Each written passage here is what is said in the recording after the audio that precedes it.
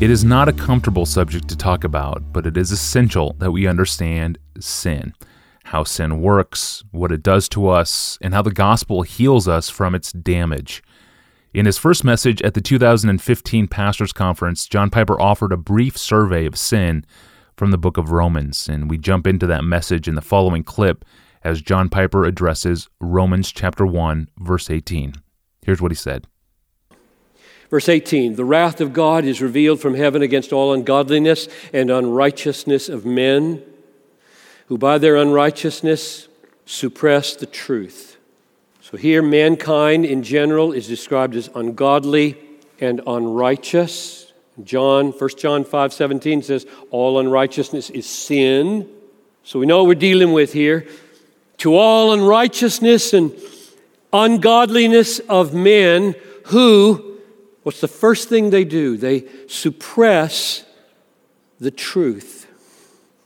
Our ungodliness and unrighteousness inclines us to suppress truth.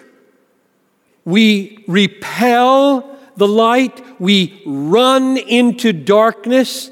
Jesus said in John 3 that we are guilty sinners, not because we're victims of darkness, but lovers of darkness. John 3:19. Light has come into the world, and people loved darkness rather than light. So right off the bat, I'm getting the feeling, okay, deep down in me, issues are love issues. I love the dark. I can suppress the truth so much more easily in the dark. And that's what sin does. It suppresses truth. What truth does it specialize in suppressing? Verse 19, because what can be known about God is plain to them, because God has shown it to them. Knowledge of God is the truth that sin wants to suppress. So he says, therefore we have no excuse. Verse 20, middle of the verse. So they are without excuse. Verse 21, why? Because although they knew God, they did not glorify Him or give Him thanks. So the root of why we suppress the truth is that we don't want to glorify or thank God. And the truth is always testifying to His glory and His beneficence, and so it has to be squished down, put out of our mind, lest we feel guilty about not glorifying and thanking Him. We don't want to do it because we're sinners, and sin doesn't thank God.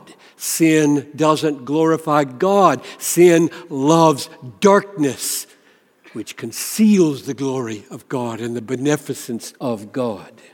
Sin is not just a hater of the light and of the knowledge of God, desiring to suppress it. Sin is a lover. When the hated truth is suppressed, the loved lie is embraced. Verse 22, claiming to be wise, they, that is, those who suppress the truth, have darkened hearts. Claiming to be wise, they have become fools, and they exchanged the glory of the immortal God for images. They don't just bury truth, they embrace alternative lovers. There's no vacuum in the human heart. Ever. When the real God is rejected, images are embraced. They exchanged the glory of God for images. Sin hates the true God, and sin loves God substituting images. And we, more than any culture in the history of the world, live in an age of images. We spend almost all our leisure time looking at images. Quite irrelevant, I think, that for Paul, those images were stone or wood along the side of an Athenian road, and ours are on our phone or television or computer. It's irrelevant. The issue is substitution. They exchanged the infinitely valuable glory of God for the glory of that show of images coming off the screen. Yes, amen. This clip was taken from John Piper's message, What is Sin? The Essence and Root of All Sinning, from the 2015 Pastors Conference. The full message is on our site, along with all the conference media and over 1,200 other messages from John Piper. See our archive at desiringgod.org. Tomorrow, Ray Ortland will join us to talk about Bible reading. Specifically, what are we doing when we read the Bible? And how does the Bible ground us and stabilize us? I'm your host, Tony Reinke. We'll see you tomorrow.